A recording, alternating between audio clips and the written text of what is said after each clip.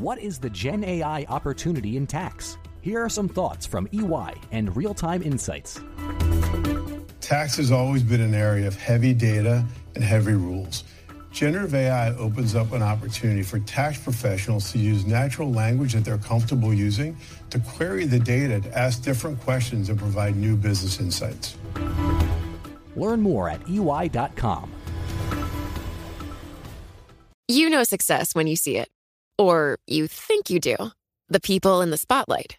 But what about those small business masterminds who succeed at making their money work harder? They do that by having a business bank account with QuickBooks Money, which now earns 5% annual percentage yield. Making your money work as hard as you do? That's how you business differently. Learn more about QuickBooks Money at quickbooks.com/5APY. Banking services provided by Green Dot Bank. Member FDIC. Only funds and envelopes earn APY. APY can change at any time.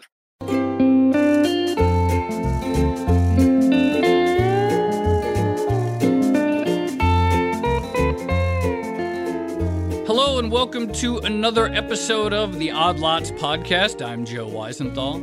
And I'm Tracy Alloway. So, Tracy, we continue with our Bubbles series this week. Bubbles. Bubbles are just the best, aren't they? Yeah, they are. And what's amazing is there are so many of them. Should we just stop doing other non-bubble episodes and just do bubbles from here on out? Because we probably could, couldn't we? I would be into that. Plus, new bubbles are being made every day. Yeah, exactly. I think we should seriously consider just doing until we've really run out of bubbles, and that will be never.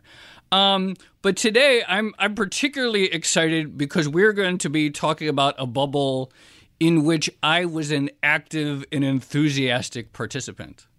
Okay, wait. I know you dabbled in trading tech stocks in the late 1990s, and that, of course, was a huge bubble. Is it that? Oh, that's true.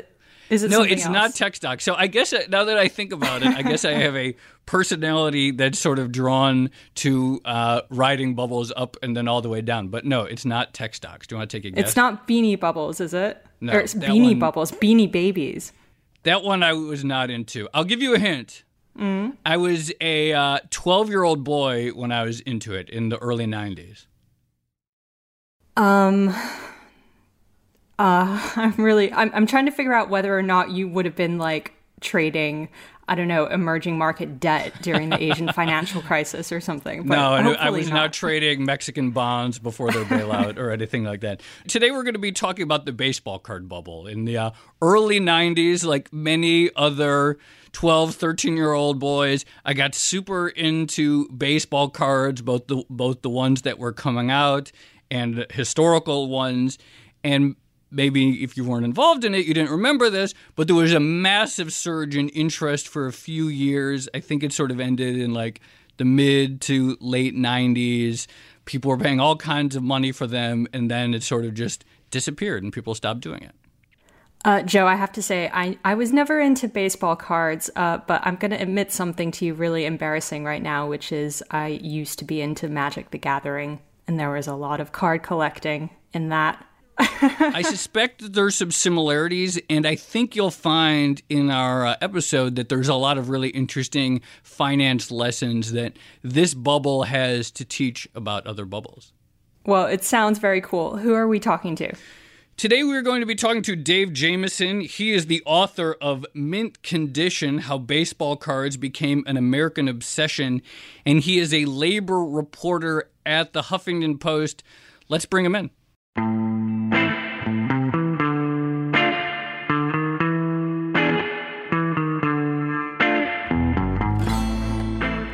Dave, thank you very much for joining us. Welcome to the Odd Lots podcast.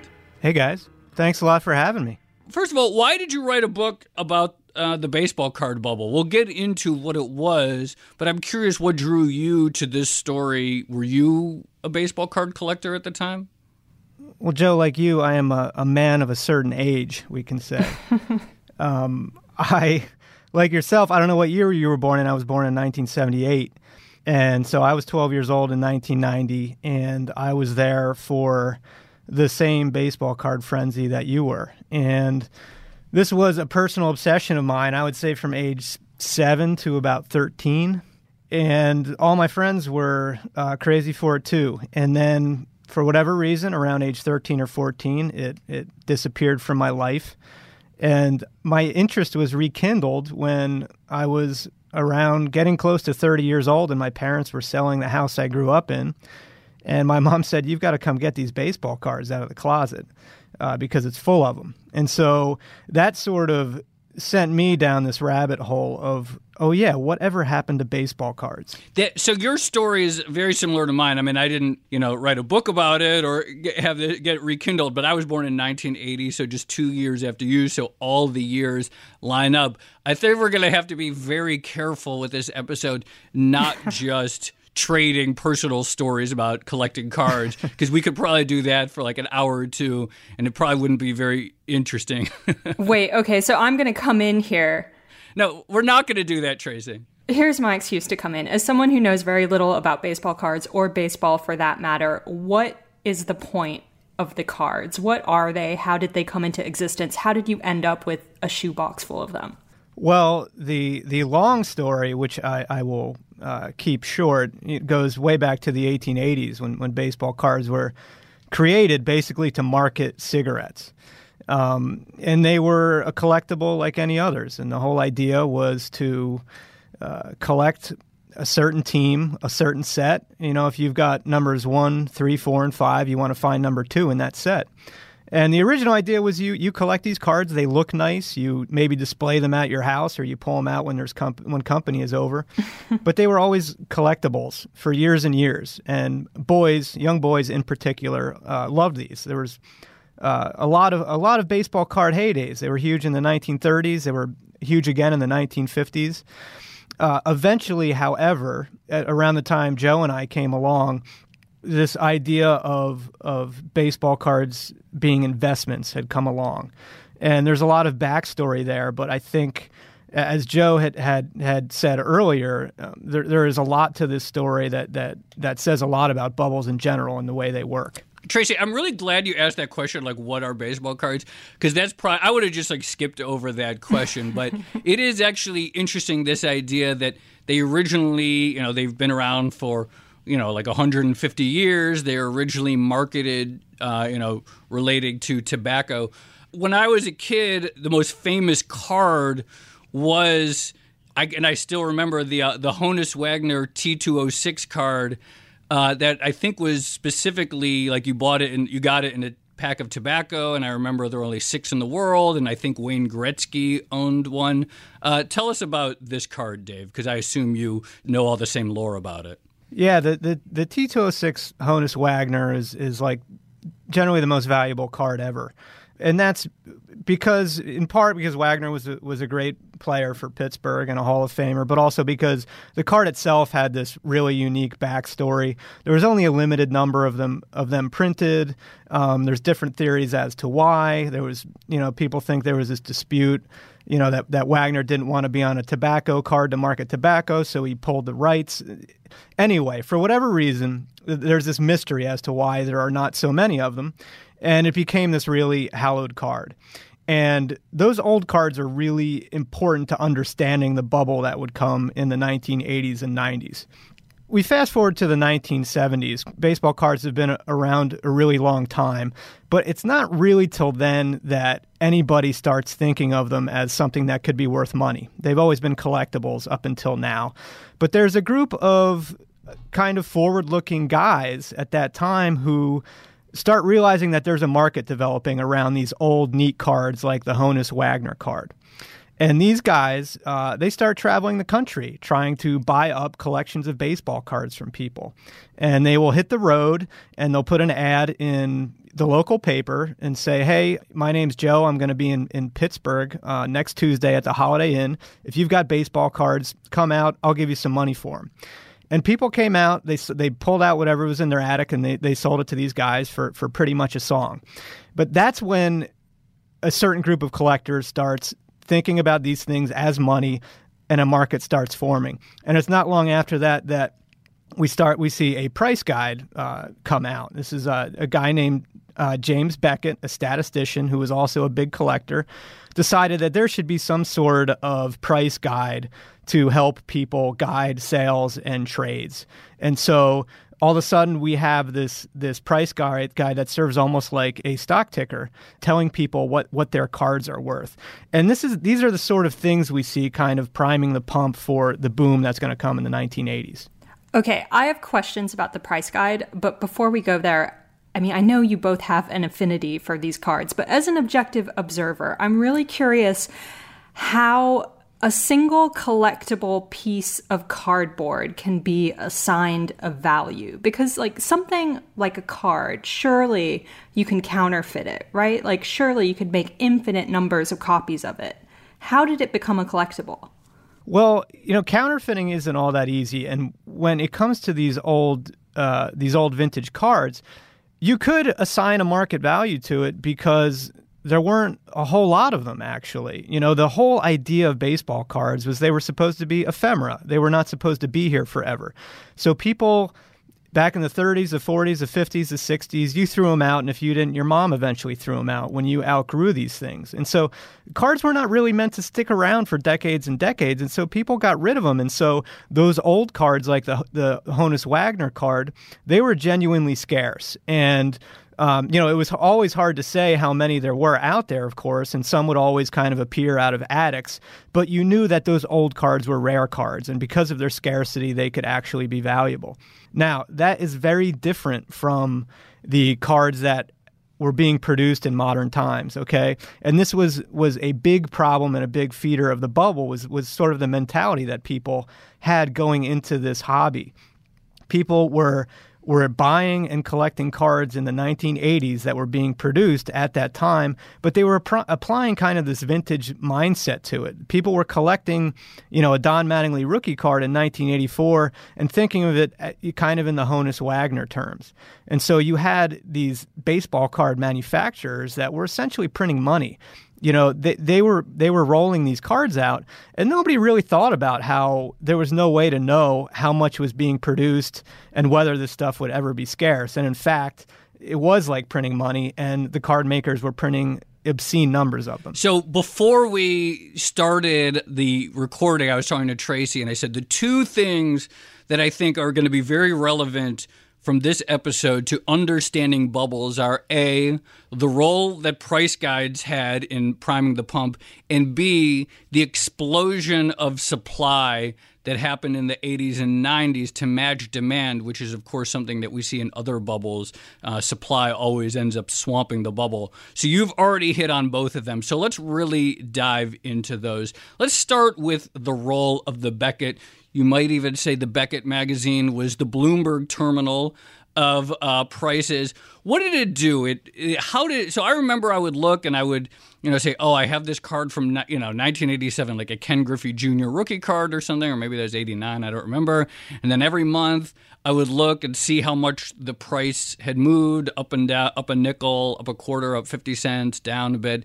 How were those prices collected by the magazine on a monthly basis? How reliable were they? And then B, how did the existence of that price guide, the fact that I could look it up, end up changing collector behavior? So the methodology, you may not be surprised to learn, was actually pretty murky. I'm not. Hard to know exactly how they came up with the figures. Originally, it was based on surveys with dealers and collectors who were kind of in the know. And, in Beckett's defense, early on, I think a lot of people thought of this as a public service, right? Right now, and in this day and age, it's very easy for me to know what my Don Mattingly rookie card is actually worth. I can put it on eBay, and in 7 days, I'm going to have a pretty good handle on what the actual market value is. Back then, it wasn't so easy to know. I think a lot of collectors felt isolated, and so the price guide kind of like gave you a benchmark to go by. But where the price guide was really dangerous was, in my opinion, just generally popularizing this idea of baseball cards as investments, right? I can say, as a 9-year-old, we were carrying the Beckett price guide around in school in our backpack. Same. And, that was how we made our trades. And it's kind of crazy to think of children as doing that. But, the price guide helped make even children think of these cards as commodities. Which, of course, is always kind of, in retrospect, was a pretty clear sign of dangers ahead.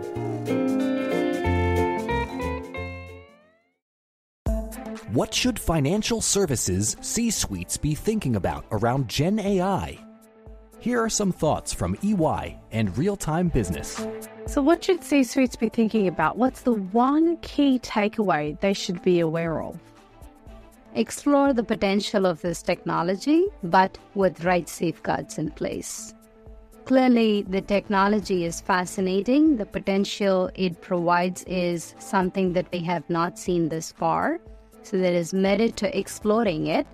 But at the same time, it is extremely important for organizations that are operating in regulated industries, such as ours, be guarded and have the right safeguards in place to protect themselves from the risk they are exposed to with this technology. Great stuff. Thanks, Vidya. Learn more at EY.com.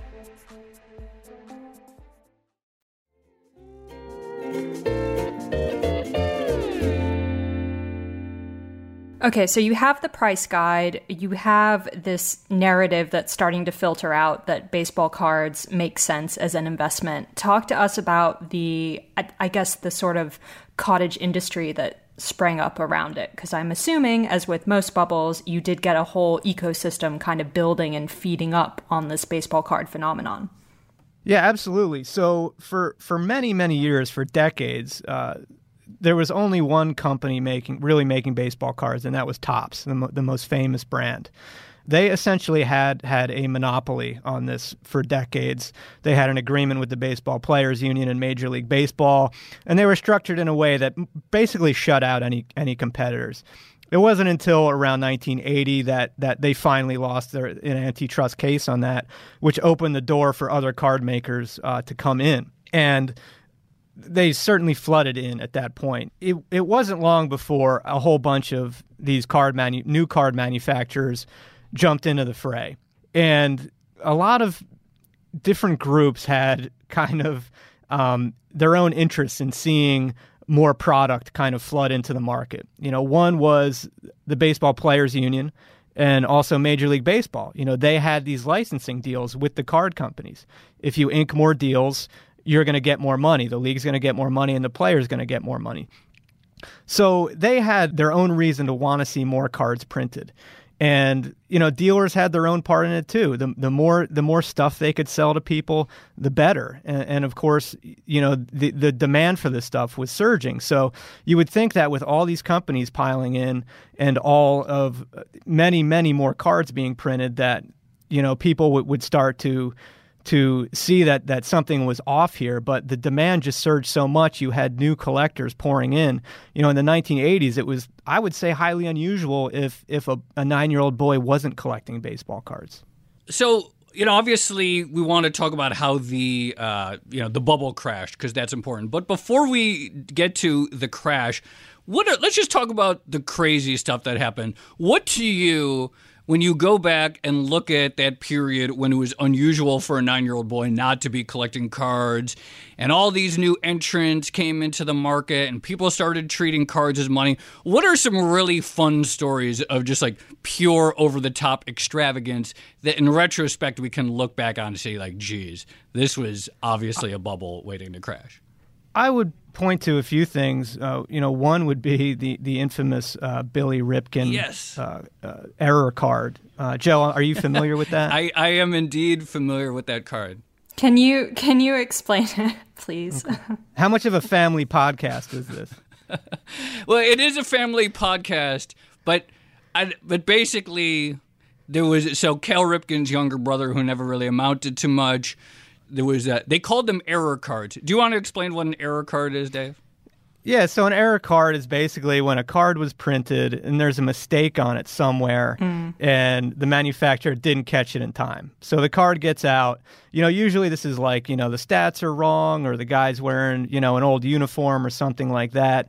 But in Billy Ripken's case, it was a lot worse. Yeah, they had he had like a typical pose was a picture of a baseball player holding a bat on their shoulder, like just sort of holding it up. Right. And he had a foul phrase that is not safe for saying on the air, certainly not safe for 9-year-old boys to read, written on the bottom of his bat. And so as soon as they caught that mistake, they obviously pulled that, but of course everybody wanted the few that were out there. Yeah, so this was a huge embarrassment for the company that printed it, Fleer, and they really bungled kind of the response. They didn't know what to do. They tried blotting out the expletive and reprinting it, and then they scribbled it out in others. And it turned out there ended up being like 6 different versions of this error card, and it kind of only served to feed the frenzy more. And I mean, I remember this was like the buzz on the playground back then. was the Billy Ripken card, and it was just, you really enjoyed it as this illicit thing as a kid. But what's crazy is how valuable those got in a very short time. They were selling for well over $100 in many cases, just because this was a card that had a bat that had an expletive on it. That was a sign of kind of the weirdness going on, that something like that could be fetching so much money. And, for me, it was just kind of little things that you should have seen that could have told you what was going on. One being how people were stockpiling cards and not opening them, right? This kind of goes against the very idea of collecting. You're supposed to open the packs and see if you got your favorite player and try to assemble your team. People, myself included, were just buying this stuff and putting it in the closet as if it was going to accrue value forever and ever as this unopened artifact. And dealers told me we were storing this stuff in our basement like it was cardboard gold.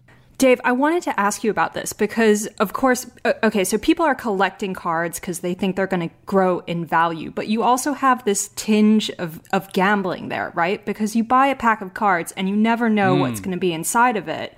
And one of the, you could, in theory, hit the jackpot. It's a bit like buying a lottery ticket. So how much did that feed into the craze? Wait, I got to tell a story here. Sorry. It's a real quick story, but it's exactly what this is about. All right, it's a perfect story. So my friends and I actually did this. We bought a box of unopened 1989 Donruss cards. That's another one of these new ones that came into the market. And we're we're not going to open them. I don't know what we were thinking, but we're well, let's just open one pack just to see if we got the Ken Griffey Jr. rookie card. Because we're just going to open one pack, and then we're going to leave the other one sealed for future or whatever. And so we did that. And not only did we get the Ken Griffey Jr. rookie card, we also got the Bobby Bonilla rookie card in the same one. So it is totally exactly what you say, Tracy. It was totally that gambling thing. Let's just do it one. It's scratching off a lottery ticket, and instantly we won. Instantly we lost because we lost. I don't know where that card is now. But you nailed the mentality of the gambling thing. Is totally what I was thinking. Isn't it great that you have these cards that started as tobacco advertisements and then slowly taught children how to gamble and make speculative investments? Yeah, absolutely. The stories from the 1880s in the press are kind of amazing about, little kids hanging out outside smoke shops, basically badgering people for the cards in their cigarette packs. And I mean, truly not joking, it really served to introduce kids to tobacco.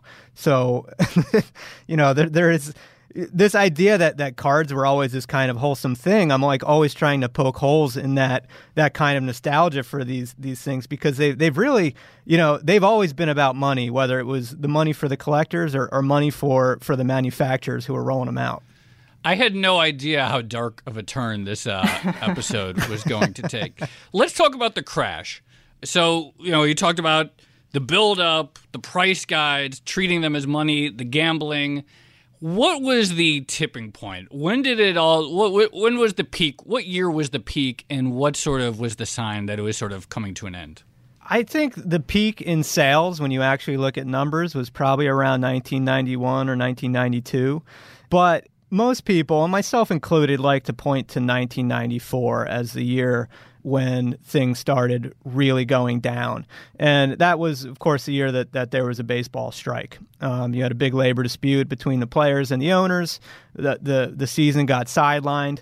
And so you had that coinciding with people. You had people really disenchanted with the game because of the dispute that was going on, coinciding with people also kind of starting to realize that this stuff is actually just cardboard. and that maybe it was actually way overprinted.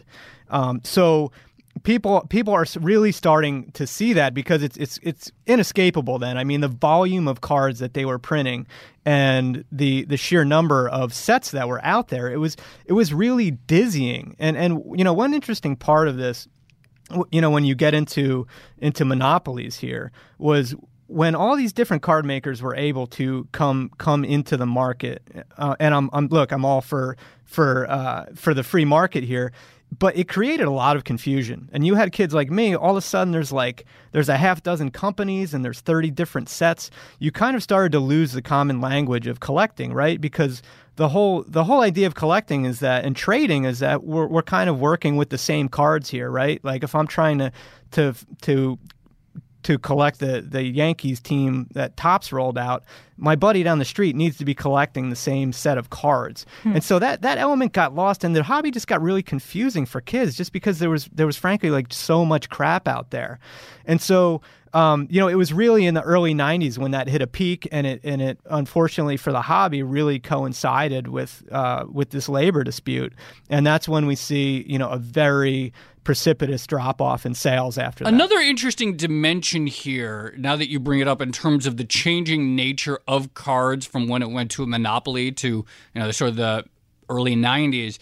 If you go back and look at, those 70s and 80s cards, they're all just set kind of on like a rough, fairly cheap cardboard. By the time like 92, 93, the level of sort of like how much was being invested in the design of the car. They were all like super glossy. Some of them had like gold or like, leaf on them to sort of make them pretend like you couldn't counterproof them. Like they just became like these sort of like luxury cards in and of themselves. This sort of attempt to, I guess, just sort of manufacture collectability from day one. Like they really just changed. Yeah, absolutely. That's a great way of putting it. And the company Upper Deck is kind of the best example of that. This was a company that sprang up in the late 80s out of this idea of cards explicitly being something you collect as investments. They made these really fancy cards on heavy cardboard stock. They had the holograms on them. They sprung for really good photographs, and they doubled or quadrupled the price of what you would normally expect to pay for a baseball card pack, and people ended up buying them anyway. And a lot of this, and we see signs of it here, is really, in my opinion, the huge mistake that card makers commit here is they really start catering to adults, right? Topps at one point, I found in one of their 10Ks around this time, explicitly said, like, we are making this stuff for adults as well as children. That is really not how you want to be approaching this if you're in this for the long term, because those adults are not going to be around forever. And so that was, I think, a big mistake on their part, was starting to cater to people who were older and had disposable income to throw on this, when really the lifeblood over the decades was always children. Wait, I have a sort of off-the-wall question. If the bubble started to burst around 1994, there was something else that was happening then, which was the rise of the internet and the rise, I guess, of, transparency. And I think, did eBay exist in 94? I can't remember. But in theory, you had a sort... Anyway. Yeah, you had an online platform where people could, for instance, talk about the pricing information of baseball cards. Do you think that played into it at all? It may have. I think a bigger problem, for the industry when you talk in terms of like evolving technology, is just at a time when they were losing kids, you had the internet rise, you had video games become that much more amazing. And so you had all of this stuff really starting to compete for children's attention on a much greater level. And it became, I think, harder for, card makers to say to kids, in this day and age, in modern times, say, hey, here's a pack of cardboard, go have fun with it. And that, that created a problem that to this day they are still trying to dig their way out. Yeah, before we go, Dave, I was actually just going to ask you exactly that. In terms of a competing thing, video games, Nintendos and stuff, really sort of probably helped crush my interest in cards, because those, playing video games were way more fun. But I was just going to ask you, what is the state of the market today? Are there still who's still producing cards? It's still primarily Topps. They are still around, and to their credit, they're trying to do some inventive stuff now. They are still printing cards, and they have them tied to, an online app that functions a lot like fantasy baseball, and so kids, have this online element to it. Their sales on the baseball card front are still, I would say a fraction of what they were, many, many years ago back during the boom. So, they still have a lot of work to do if they ever hope to get back to where they were. But, I think they are, to their credit, trying to reach kids again in a way that for a lot of years the card makers had kind of written off, and were increasingly only, devoted to these older guys who had money to throw around. But of course, they're not going to be around forever. And, I think one of the problems that's going to linger for a long time is that when you lose a generation of collectors with something like this, it becomes harder to get people back and to get the children of those collectors you lost. I mean, I was just talking with our producer here, Zach, who's just a few years younger than me, and we were talking about what we were going to talk about here, and he said, "Oh, I didn't know that there was a baseball card bubble," because he was 7 years or so, 8 years or so younger than me, and so he had completely missed the fad. Of course, he knew about like Beanie Babies and Pogs and that sort of thing, but when you lose a generation of collectors, it was for a long time it was fathers turned their sons onto baseball cards. Older brothers turned their younger brothers onto baseball cards. So, when you have this big generation that missed out on it, I think you're trying to dig out of a bigger hole. Does that mean there's no chance that the market could ever recover? Because, we are in the midst of a little bit of a nostalgia boom. And what's more nostalgic, really, than kids collecting cards that depict the players of America's national pastime? Cards have been so resilient for 140 odd years that I think there's no reason they're not going to be around for a really long time. I also think it's important to kind of clarify that there's really two markets here. There's the market of new stuff being made that we're talking about right now, like companies like Topps are producing still each year, that has been, a struggling business for, 2 decades now. But that the separate market, the earlier one we were talking about, of vintage cards, of the Honus Wagners and such, that market has been a bull market for 40, 50 years now. It is still going strong because that stuff is still very rare. And because there's a lot of older guys, millionaires, who are willing to throw serious money after that stuff. So that market has remained exceptionally strong. And if you were involved in that early, and if you made some smart moves, that could very well have made you a rich person now. But that is a very different market from this over-glutted modern market of way overproduced cards that me and Joe came up in. Well, Dave, it was absolutely awesome to talk to you. I swear, maybe we should meet for coffee sometime just so we could talk old baseball card stories. Trade But, cards. You talked about trade stories, but I feel really dumb now because I did all the dumb things back then. I was just like everybody else, thinking that these... We all did. That's I just feel really stupid. That's the problem. But I'm glad to find out that I am not alone, and really appreciate you coming on. I learned quite a bit. Look, man, I get an email like every 3 days from some guy around our age asking me what his cards are worth, and so I'm breaking bad news to people all the time. All right, so you're used to it. We're all in the same boat, so there's that. Awesome stuff. Thanks, Dave. Thanks, guys.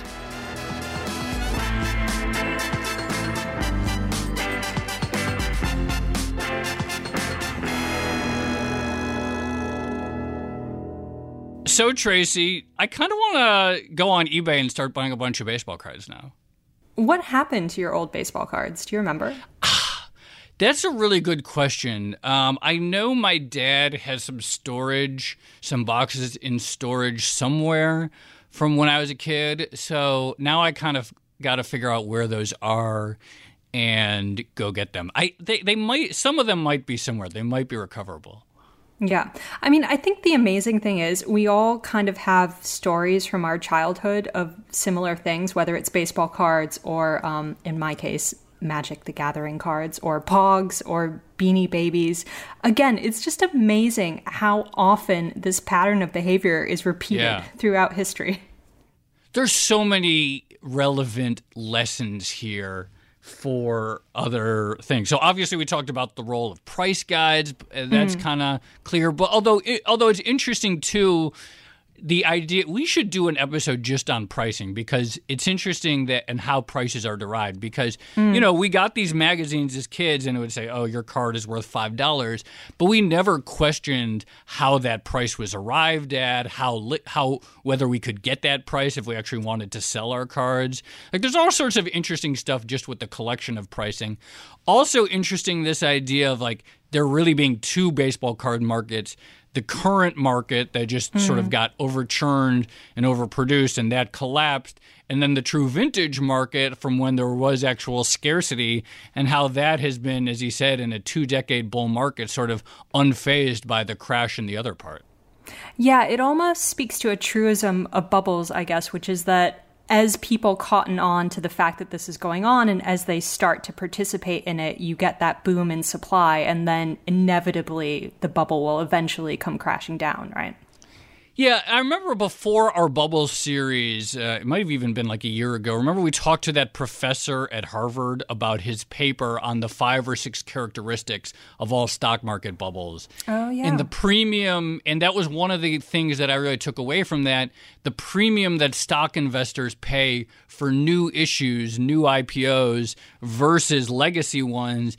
And then, of course, because investors pay that premium, then the IPO market booms and the supply, swamps demand, and that helps to kill it. But that's really sort of definitional. And I think, if we look at even the bubbles that we've talked about in this series, Florida real estate being an example, suddenly people are just buying this swampland in the middle of nowhere. The market always finds a way to create the supply when there's adequate demand for it. Yeah. Hey, Joe, what's the secret to riding a bubble successfully? Is this going to be... timing! Right. Oh, yeah. That's a good one, actually. Thank you. I've been saving that one. Speaking of timing, how about we end it here? Yeah, all right. Let's do it. This has been another episode of the Odd Lots podcast. I'm Joe Weisenthal. You can follow me on Twitter at The Stalwart. And I'm Tracy Alloway. I'm on Twitter at Tracy Alloway. And you can follow Dave Jameson on Twitter at Jameson. And you can follow our producer, Sarah Patterson, on Twitter at Sarah Pat with 2 T's. Thanks for listening.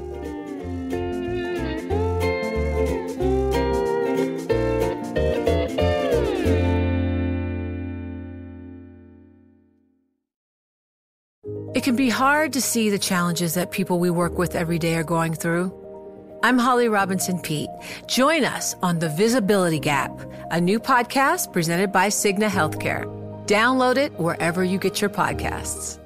Success is more than a destination. It's dedication, it's fortitude, and it's the work, passion, and grit inside of us that comes before all recognition.